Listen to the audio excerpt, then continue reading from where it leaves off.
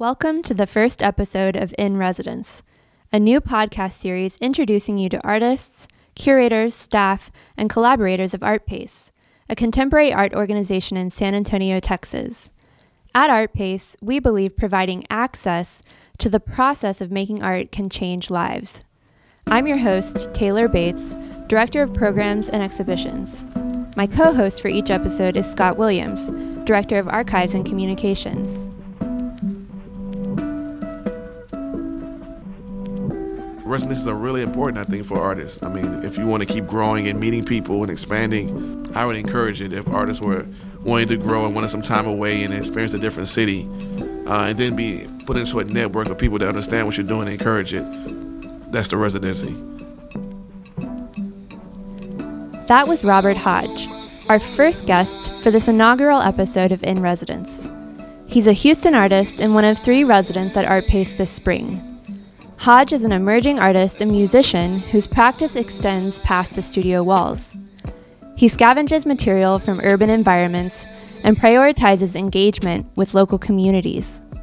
For his Artpace residency, he's recorded a new album titled Between the Devil and the Deep, referencing the myth that blues musician Robert Johnson sold his soul to the devil in exchange for mastery of the guitar. The music you heard a moment ago is one track off of this forthcoming album. Hodge is also working on a new series of large-scale paintings that will be unveiled at Artpace on March 16th. Now enjoy episode 1 of In Residence. I wanted to start out by asking how the places you've lived in have affected your artistic process. Okay. I think very much so the environment is a big part of my work, as far as especially city life. A lot of my work uses reclaimed paper and posters and things I find around the city, so having an active kind of city is very important. San Antonio seems to be very clean, and it's happening all over the country. Like, the cities are becoming green, so my work is going to change because of that. But yeah, Houston has a big part of my work. You know, I'm in the inner city. And I'm on the campus of Project Row Houses, so it's a super active neighborhood, and it also just kind of feeds the work. So even when I leave out of town, I come back, I hear conversations, I see things I normally wouldn't see, so it kind of keeps me, I think, grounded too. It keeps the work where I want to be, who I want to communicate with. Yeah, but I live in cities like Atlanta, New York, and I travel a lot, so all those cities kind of add to the work. And so as I find myself traveling more, I pick up things inside of the work, and so it becomes, I think, ultimately it'll feel international because I've been everywhere almost. So, yeah, so it plays a major part. Are you from Houston originally? I am originally from Houston, yes. Cool. Have you lived kind of all over the city, or? Yeah, I lived all over the city, and I've traveled, but I've stayed there because I made a commitment to Houston. You know, it wasn't always as cool as it is now, and I wanted to kind of be one of those pioneers that stayed. And how have you seen Houston change kind of kept the culture over the years? moving. It's grown tremendously. I mean, it's always been a city that supported artists, but now it's almost becoming the 3rd largest city.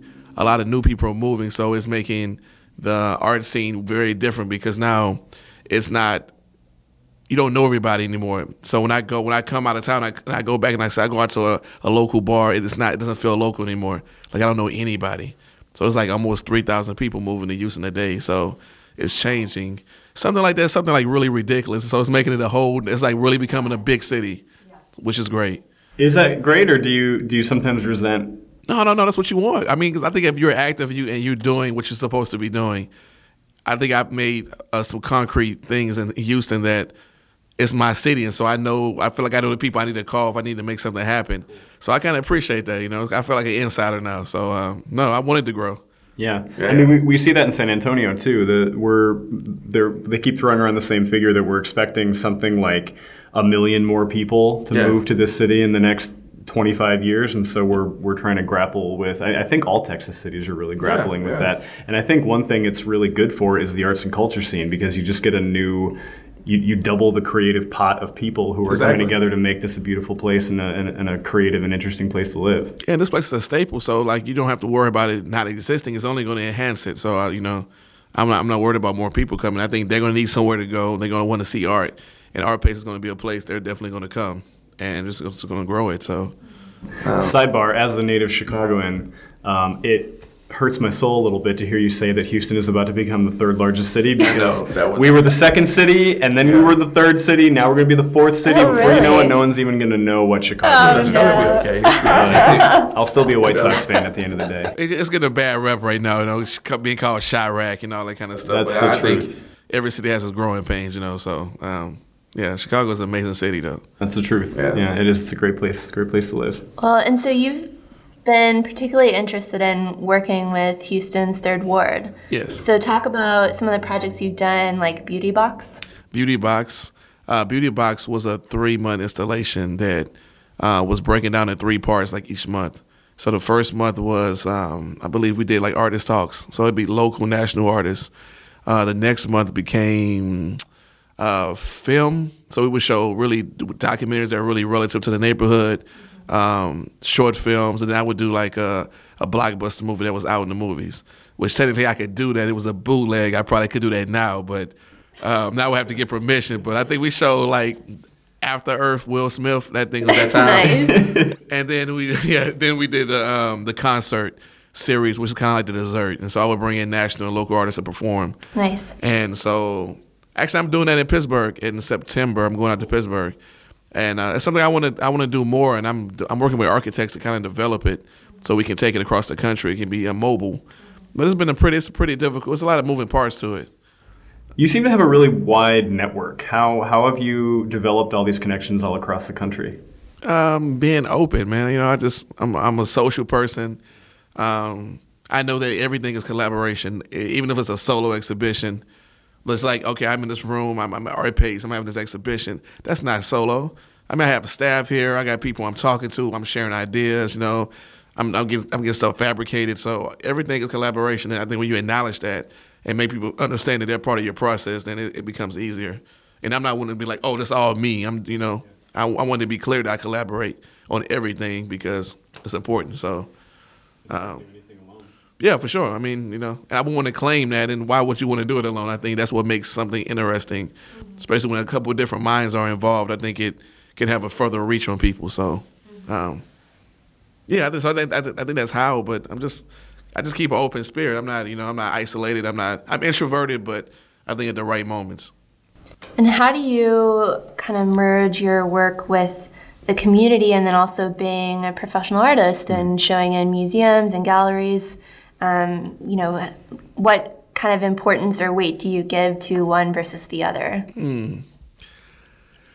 Community is important because I usually live in the community I'm working in, so I'm very close to, I would like to live in Third Ward. I don't anymore. I live in East End, but it's really close to Third Ward. So they kind of, if it's an issue, they're probably going to be impacted by both communities. So it's very important. I put more weight into, I think, the community than the art world per se, which I definitely appreciate being part of it, but I'm always trying to figure out how to reach the average civilian who's not really excited about art, because you can find yourself preaching to the choir. So I look around at an art show or exhibition or a panel talk, or it's the same people, same city, same people. Mm-hmm. So I'm like, okay, how can I tap into that resource of a neighborhood or community? It's like not figuring out how art is really relative to their life and very important. Because some people have different, we dealing with finances and class. Sometimes some people just don't understand the importance of art. They don't have time to.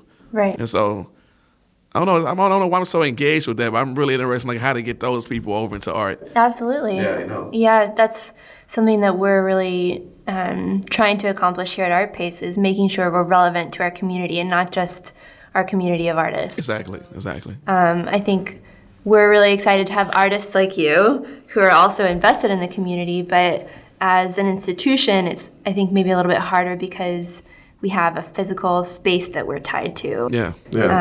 So we've talked a lot about, how do we be relevant and get people to feel comfortable to come into the doors. So I know you had mentioned that through Beauty Box, I think, you were engaging with a lot of people who wouldn't normally ever come into a gallery, and you'd invite them to come to Contemporary Arts Museum Houston, and it was kind of a challenge. Mm-hmm. So it's in your neighborhood. Yeah. How do you bridge that gap? I just think that sometimes a cube and those lights can be intimidating. Like, you guys have glass outside. I don't know if you ever walked outside of a building, walking in, you see all these people inside, and they're drinking wine, they're having a great time. You might feel like, I don't belong here. And I think, so Beauty Box kind of takes away that kind of box and puts it directly in the neighborhood. So you don't have to go far. You don't have to have a car. You don't have to ride a bus. You don't have to catch an Uber. It's there for you. It's free. And also I leave space for the neighborhood to do programming. So you can tell me your needs, and then, all through the week is yours except for Friday. And so I think that helps too, because people want to have platforms to kind of, work on plays or, whatever they're doing. And a Beauty Box kind of provides that platform for them. And I'm there. I have some budget money from, of course, a grant, so I can assist them in funding. And so that always helps, So I don't know. I think we're all trying to figure out the same kind of challenge. It's a Rubik's Cube. I haven't figured it out, but Beauty Box was really surprising how many people came out. And I didn't expect that. I was just, experimenting. I got inspired by Row House. I'm close to Rick Lowe. I was seeing what Row House, the impact it has. I'm like, okay, how can I step outside of my comfort zone, just making paintings and drawings, and so that was what it was for me, really kind of stepping out, and using art as a vehicle I think it could be, which is engaging folks on their day-to-day life. And so I think we are trying to figure it out. I don't have an answer for it, but Beauty Box is kind of successful in that. But I think because it was there. And people just walking by, driving by, and they'll see activity. Like, oh, what's that? And they'll pull over, and then they got engaged. And then I was like, hey, it's every Friday. And so it picked up. Yeah. I think a big part of engaging your community is responding to what they want and what they need, right? Yes. And you seem to do that really well. You were trained as a printmaker, right? Yeah. But you've dabbled in design, and you do painting, and Beauty Box is kind of a community engagement, social engagement, performance thing, and you're doing you're a recording artist and a musician. How do you balance all that? Very terribly. I'm trying. It's really hard. My dad who kind of was moving my work. He was like, "Hey man, can you just make paintings for a while?" And that's really simpler. And I would like to. I mean, I can't. I'm being pulled a lot of different ways, and so I'm also trying to work on the balance. Because it's a great thing to collaborate, but it's also a challenge because there's a lot of different things you got to check on daily. And that's sometimes, so I understand why artists just say, hey, I don't want to deal with that. I just want to do my thing. But Rick Lowe told me a long time ago that when you go into a community, just don't assume you know what they want. So the first thing I like to do is have a community meeting, find like the leaders in the community and find out what kind of needs the neighborhood needs. And so we can kind of, match up and let them know I'm not here to take, but to give. And so I like to get that clear because sometimes a lot of people like to come in like urban neighborhoods and do programming, but it's not really what the people want. And so I'm really considerate of, of not crossing that barrier of saying, I know what you need, because I think I do, because, I grew up in the inner city, but still, every city is different. So growing up, what was your entry point into becoming an artist? Ooh, my entry point. I'm not sure, man. I want to say it's stuff like everybody. I was like seeing those Picassos, seeing like those really, the Koonings, like those really beautiful paintings in Houston. But I think like Floyd Newsom was a local artist in Houston who I knew personally. He lived like 3 blocks. I know like 3 houses down from me. So he was the first professional artist I knew. Like, did museum work and gallery work. And so maybe that was the entry point. But it's always been happening. I think I did the blue ribbon, the rodeo drawings, and I kind of won the blue ribbon every year. So I think from that point, I think I might be okay at this. But that was still that point of making these really detailed drawings and paintings, because like where I was from, like if you couldn't paint or draw like that, you wasn't really an artist. And so I think that's why it's so important to have a huge understanding of art history. Because my daughter's now making these really loose, abstract paintings. I got so many artists I can reference and show her. And it builds confidence that I necessarily didn't have, because if it didn't look detailed, my mom and dad would be like, yeah, keep drawing, keep practicing. And I could be like, no, that can looks great, the way it is, and I can refer it to somebody else. My entry point, I would say Picasso. I'm going to start there because, that's what I think I saw first. Yeah. Did you have a mentor kind of help guide you along, or? I did. Her name was Ms. Dickey. and she was my middle school. I went to Lanier. I was a purple pup in Houston, so I think she recognized my talent, and she told me about this Performing Visual Arts High School, and she kind of encouraged me and helped me make a portfolio, and then I went, which I don't know how I got there. I don't know how I've been talking to my parents that let me go in there, but I got in, and so I think, that's my first mentor who saw the spark that I had and kind of encouraged it. So, Miss Dickey, wherever you are, shouts out. Thanks, Miss Dickey. You can check out Miss Dickey's profile in our show notes at artpace.org. So you collect a lot of material from your environment and integrate it into your work. Yes. So, our question starting off about how does your environment impact your practice, how does, being in Houston compared to San Antonio impact the materials you're integrating into your work? San Antonio is different because you have these amazing signs here, these old, like retro music, signs that I want to grab, and it's politics here. Like, people own those signs and they respect them. They think they are, I want to say, like really expensive artifacts, and they are. Like I found one I really loved, I wanted to incorporate it, and the guy was like, well, this dude offered this guy $7,000 for it. He turned it down. So I'm like, well, I guess I'm not getting that sign. So it's a lot of things I find here beautiful. I'm just still trying to navigate how to grab them because I want to be respectful of like who owns them, And in Houston, there's a lot of stuff that, we don't have the signs. We have a lot of material just around that belongs to nobody. So I'm still trying to navigate San Antonio. I'm sure it's here. But I got to let things call to me too. I might see something, but if it doesn't, it's weird how it lets you know like you belong to me. So I'm looking for that. So I'm still out trying to figure it out. Mm-hmm. What is that? Is it something visual? Is it something textual about it? All of it. Visual, textual, like, just knowing I'm working on something and that little piece fits. It's very organic. It just speaks to you. I cannot put a phrase on it and say, okay, this is what I'm looking for. It just is. Like even when I'm picking out records for collages, like I don't know. Some things I know I might be looking for a figure, but some things I just, it's organic. I'm looking through the dollar pile, and then things will just hit me. I'm like, okay, perfect. Some days I find 20 records, some days I find 0. So,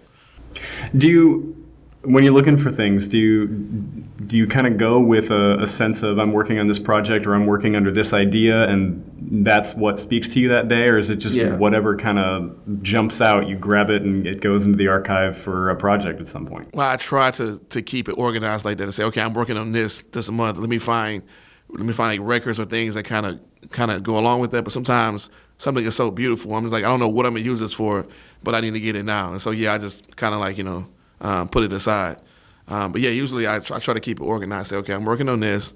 Like I'm here. I'm in San Antonio. I need to do a cover for the record. This is the name of the show. This is the name of the record, and like the feel of it. Then I find records that kind of feel that way. That's the only way to keep you from not spending $300 in a record store. Because records get expensive. So talking about records and record stores and music, your residency started before your residency started, right? And you spent some time with some people down at the Gunter Hotel. Will you tell us a little bit about that? Yeah. First of all, I want to thank the Gunter for donating that room for a week, which was very awesome of them. And I came down in November, I think November 24th through the 28th. Right around Thanksgiving. Yeah, right around Thanksgiving. And that was important because those are the days that Robert Johnson had recorded his record here in San Antonio. So I kind of want to stay true to that date. And maybe I thought I could pick up some residue energy from that recording in that room. And it really felt good. We made 10 songs in, 4 or 5 days? Wow. So the energy was great. And it was cool that Artpace kind of allowed for that to happen, because I know usually my residency started in this year, in the fiscal year. And so I know that's really important. And so I thank you guys, too, for seeing the vision and allowing me to record. And it sounds great. It's a little bit of soul, a little bit of blues, a little bit of hip-hop. So we took the Delta Blues record from Robert Johnson and just kind of chopped it up. Mm-hmm. So I brought different musicians from Louisiana and Houston, and I have 2 San Antonio artists on the record, and I wanted more, but, as they say, scouting, all that stuff takes time, and so, yeah. I can't wait to hear that record.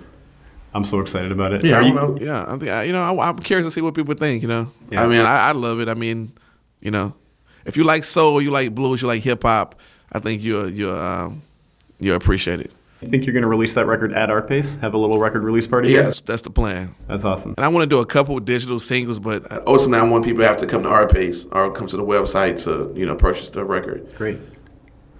On vinyl, limited edition, as we say, maybe like 300 to 500. Yes, sir. Yeah, so I think it'll be great. Cool. And so you did the recording before you were actually here for your residency. Yes. What are you doing now? You've been here for about, Three weeks. Yeah. Weeks? Yeah. So what have you been working on? So I've been working on the imagery that matches the record. So I feel like you have the audio. Now, what does the visual look like? And so the name of the record is Between the Devil and the Deep. And it's a Thelonious Monk song, but also it's, it applies to Robert Johnson, this theory of he sold his soul to the devil for his amazing guitar skills. So I started thinking, is that possible? What is a soul? What does that look like? Can you sell it? Does it belong to you? So it's all these kind of these rabbit hole things I got into on YouTube. Mm-hmm. These videos I've been watching, and then you look up and it's 6 a.m. in the morning. So yeah, the paintings are kind of asking questions, and I'm not sure anymore. I thought I was pretty sure. I thought it was like that's impossible, but YouTube is pretty amazing, man. So I'm really not sure if you can sell your soul. I mean, I don't know. So I'm just it's like examination kind of paintings, symbolism. I want them to feel really energetic, feel great, but I'm still working out what they're going to ultimately be. But yeah, a lot of reading, a lot of watching videos, and what I do is gather all my information, all my like silk screens. I make drawings, I make screens, and then I just go at it. I think it's accumulation of reading and just letting it all build up, and then it doesn't take long for it all to come out. What's a typical day for you like in the studio at Artpace? Here, like I said, it's I'm listening to music. I'm putting records on. I'm researching. I'm layering paper because that's a part of my process that has to dry, and it's not the fun part, but it has to happen. I plan to spend this weekend and next week going out in the city trying to find more things I can actually incorporate in the paintings. So yeah, that's a typical day. Get up around 9, 10.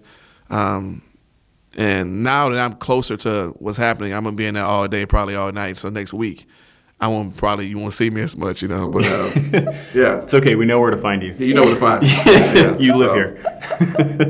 It's also like just trusting your instincts and knowing what your process is. And I think every artist has an exhibition. Sometimes you forget what you do and how you do it. You have to kind of relax. And you're in residence right now with Nicholas Frank from Milwaukee, Wisconsin, yes. and Kate Newby from Auckland, New Zealand, yes. both of whom will be on upcoming episodes of In Residence. Yes. What's your residency been like with those two? How have you three interacted? It's weird because you don't always get along so well. I think even when we met, we came down for the site visit to look around. We really got really close. It was weird, and we communicated while we were in different parts of the country. Yeah. Oh, nice. And I think they're really generous. I think we share this. I don't know what it is. I think we're all open, and we all have different practices. So maybe that might also help. I don't know. I think we all in the same thing. What's for me is for me, and what's for you is for you, and it's okay to share.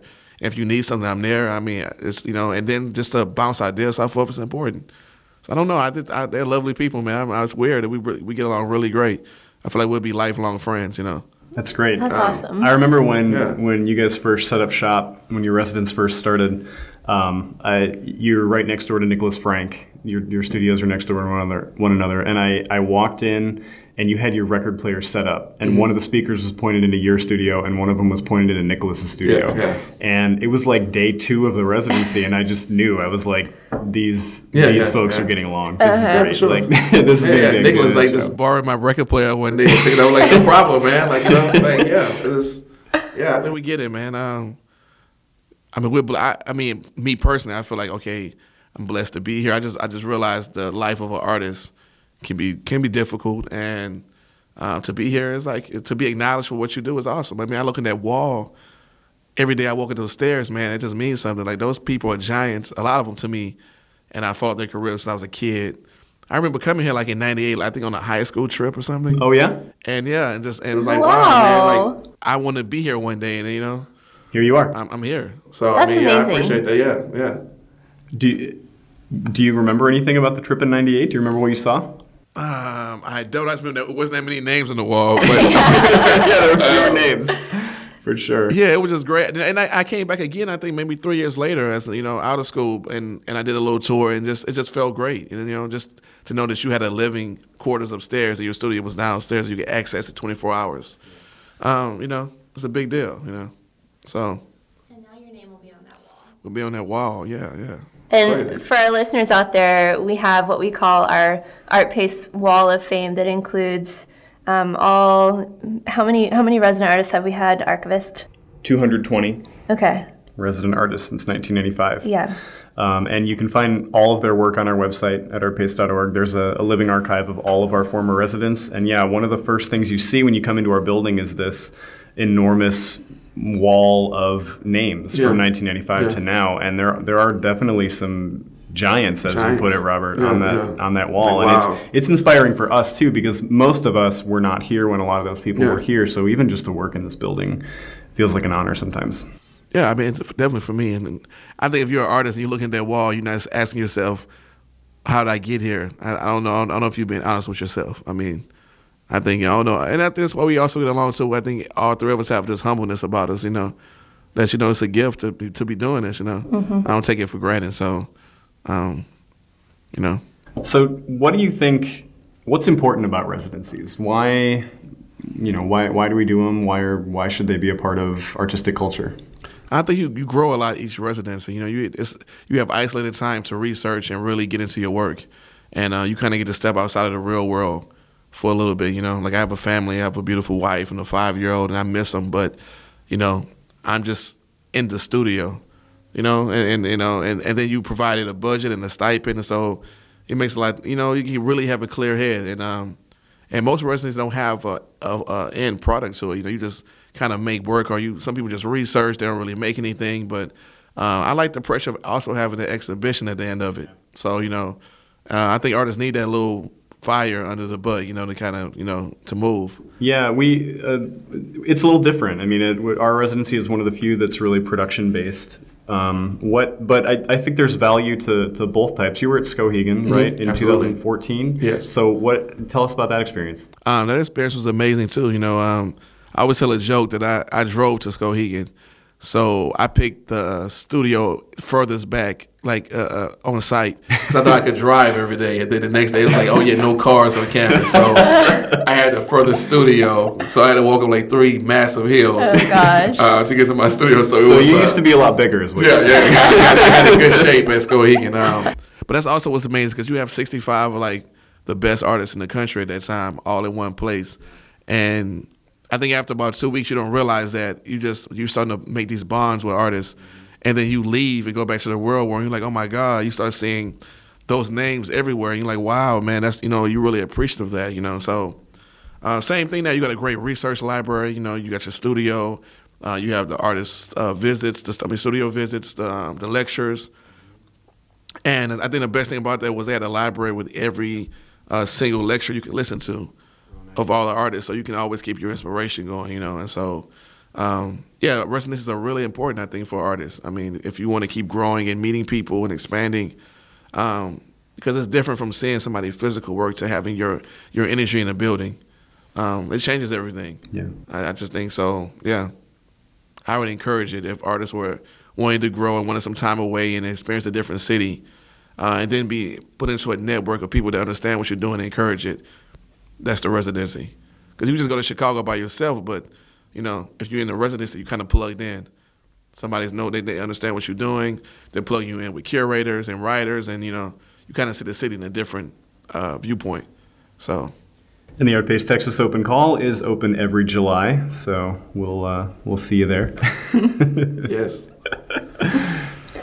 So we were talking the other day about the differences between in particular Houston's art community and San Antonio's, and how maybe there's not enough critical feedback here in the San Antonio community. So from your outsider perspective, but still being a Texan, how do you think that we could integrate more of that critical feedback into our community while still maintaining the sense of we're all here to support each other, because I know you experienced that in Houston.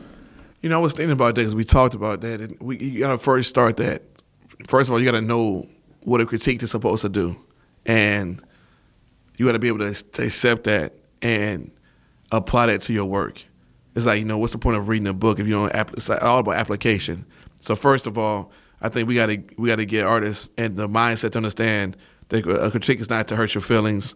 But also, whoever's giving the critique needs to understand how the language they need to talk to an artist and not to destroy the artist and to only build them up, So I try to point out the great things about the work and leave out the bad things because it's going to automatically drop off. Like, I don't have to tell you that's a terrible painting. I try to find the great things about it, and then we kind of build on, like, where the artist can go. And I find other artists that can inspire the artists to kind of, lead the way for them. So I had to start there because I thought that was very important. I went to a school where all we did was get critiqued. So by the time I got to college, if somebody did say that's a horrible painting, I didn't hurt my feelings. I was used to it saying, hey, we don't like that, blah, blah, blah. So that's the first thing. The second thing is, I guess, making a space where people feel safe and comfortable. And I think Artpace already has that reputation. It's just that maybe figuring out how to have certain nights where like Wednesday nights, pizza, food, and then you bring a painting in, and you have some really respected artists kind of give critiques, But also the artist has to be looking to grow, and so I don't want to put all the work on you guys or organizations. Like, I went out and looked for it. I knew where I wanted to go, and it's there. You have to find it. So, I want to take away the excuse of, I'm in San Antonio, I'm in Houston, I'm in Dallas, I'm in El Paso. It's something there for you that can really help you grow, but you have to want to, you have to want it. And so I'm not really sympathetic to artists who say they want it, but then they don't put in the work, which means going to openings, going to lectures. You can, and YouTube is amazing. So also in the world of the internet, I don't want to hear millennials telling me that they can't, it's you. Come on, man. So it has to be a middle ground of where we all meet. But yeah, having hustle and having drive is very critical to being an artist. Not just saying, I'm gonna go to New York because it's there, the culture is there. Even in New York, you still have to want it. You still have to put yourself in positions to meet people, go to lectures. So I think you have to make the best of where you are. Because every artist travels, so no matter if you're in El Paso, somebody you love is coming through El Paso for something. You need to make sure you're there to meet them.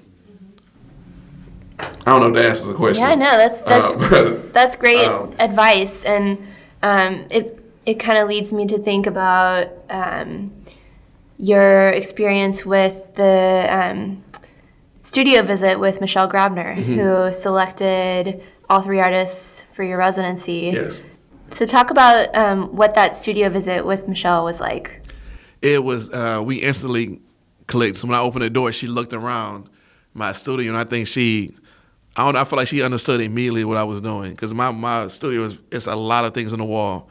It's shows I go to, old prints, it's kind of a collective of like what I'm going through and what's happening in the city. And so she looked around and we talked about the work, and she saw it, and we talked about music. And Michelle Grabner is a multidisciplinary artist as well, so she wasn't like, why are you doing all this stuff? She understood why. And so I think that's how we connected, because she's like, okay, yeah, you can do all these things, tough as they may be, and I might complain about them.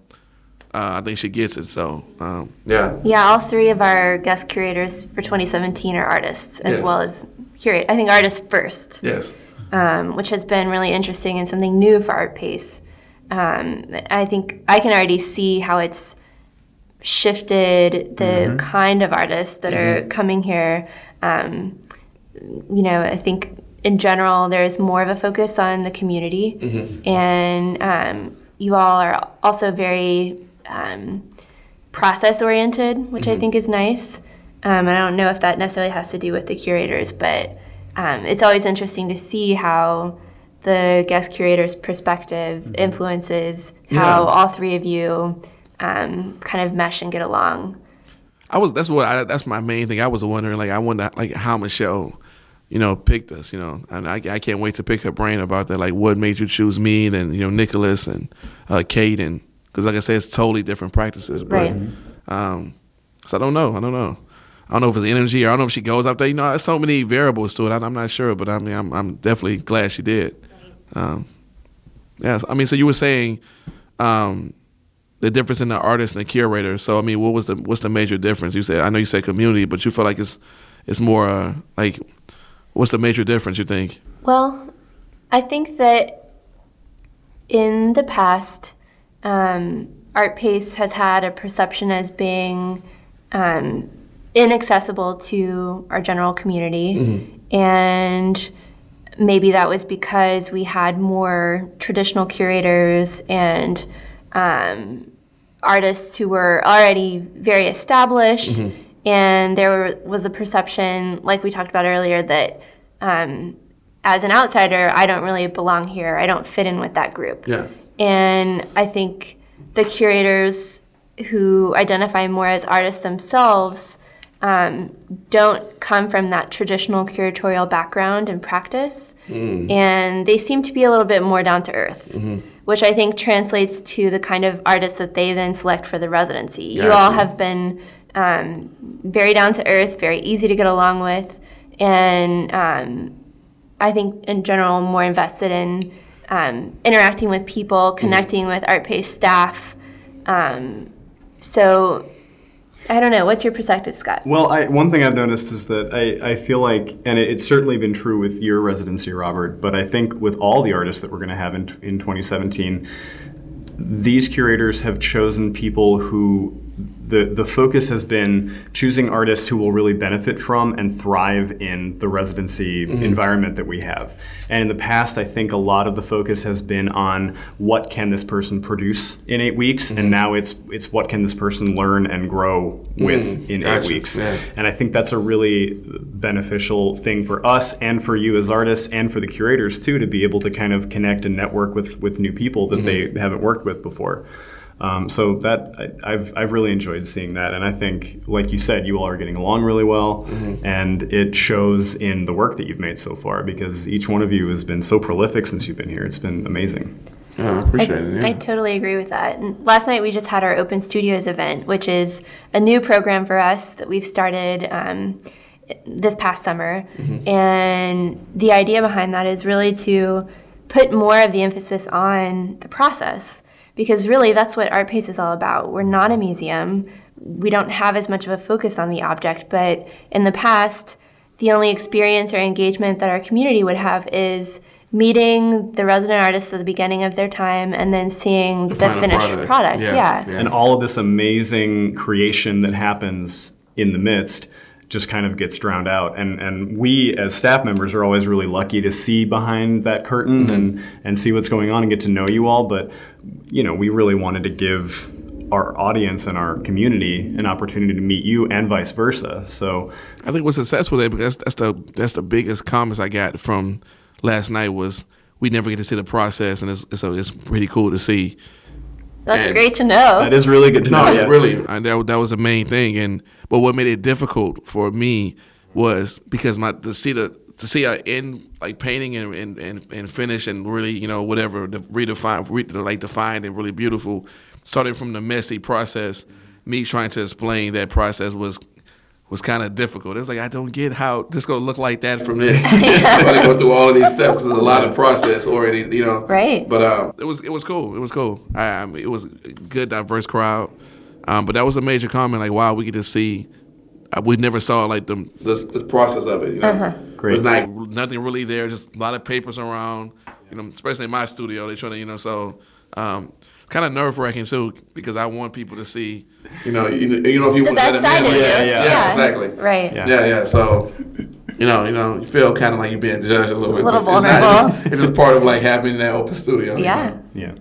Yeah. And you get to kind of work through some of those ideas on your own too. So, I hope it's beneficial for you too to have people come in and kind of talk to you about your work. Yeah, for sure. I want them to say it that way. So when they come back, they're like, wow, okay, I get it. So it's okay.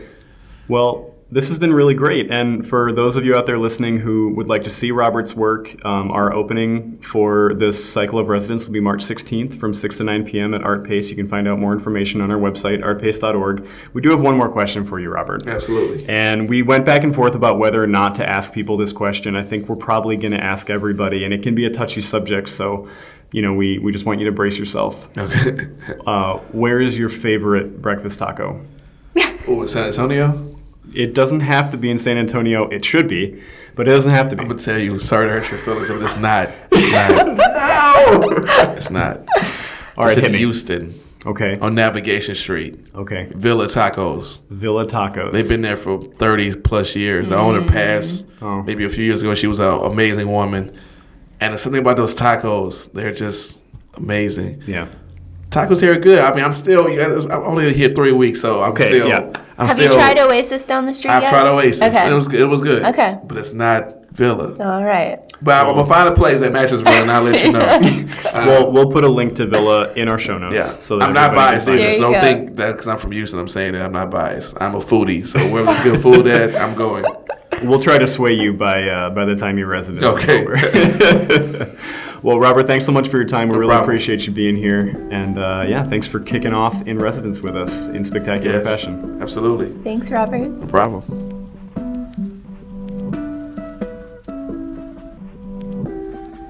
Thanks for listening. We'd love it if you'd subscribe to our podcast, write us a review on iTunes, and check out our website. Artpace depends on your support. You can donate or join our organization as a member by visiting artpace.org. We hope you enjoyed this episode of In Residence. Please stay tuned for our next episode with Milwaukee-based artist in residence Nicholas Frank.